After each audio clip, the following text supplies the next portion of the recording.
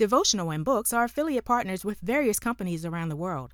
Visit my profile link and check out the different companies who are offering special discounts on their products. And if you are interested in becoming an affiliate partner, contact me at the info provided in the description box.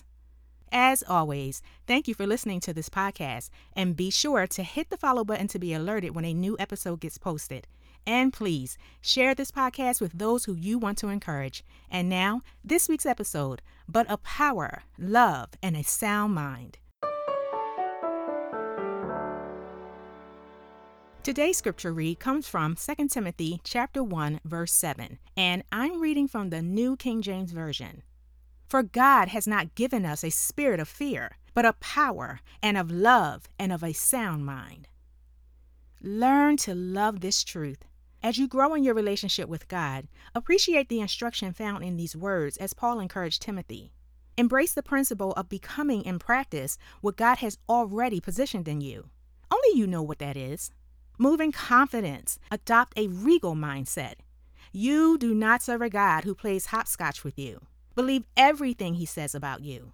As 1 Peter chapter 2 verse 9 states, but you are a chosen race, a royal priesthood, a holy nation, a people for his own possession, that you may proclaim the excellencies of him who called you out of darkness into his marvelous light.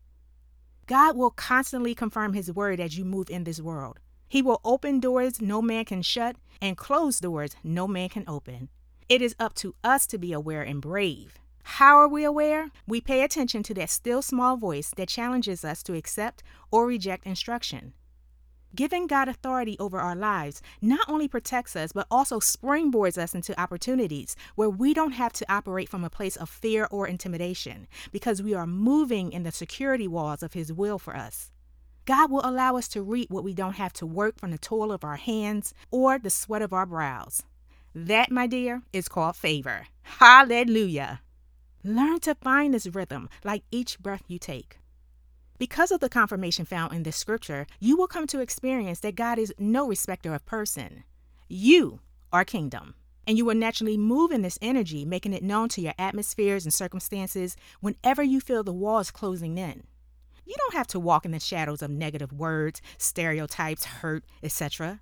Remember, there is nothing out of your reach and nothing you cannot accomplish when you allow God to be the umpire of your life.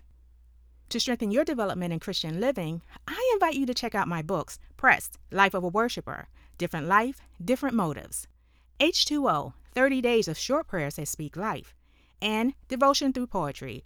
All are available on your favorite reading and audiobook platforms. I'm Otisha E. for Devotional and Books.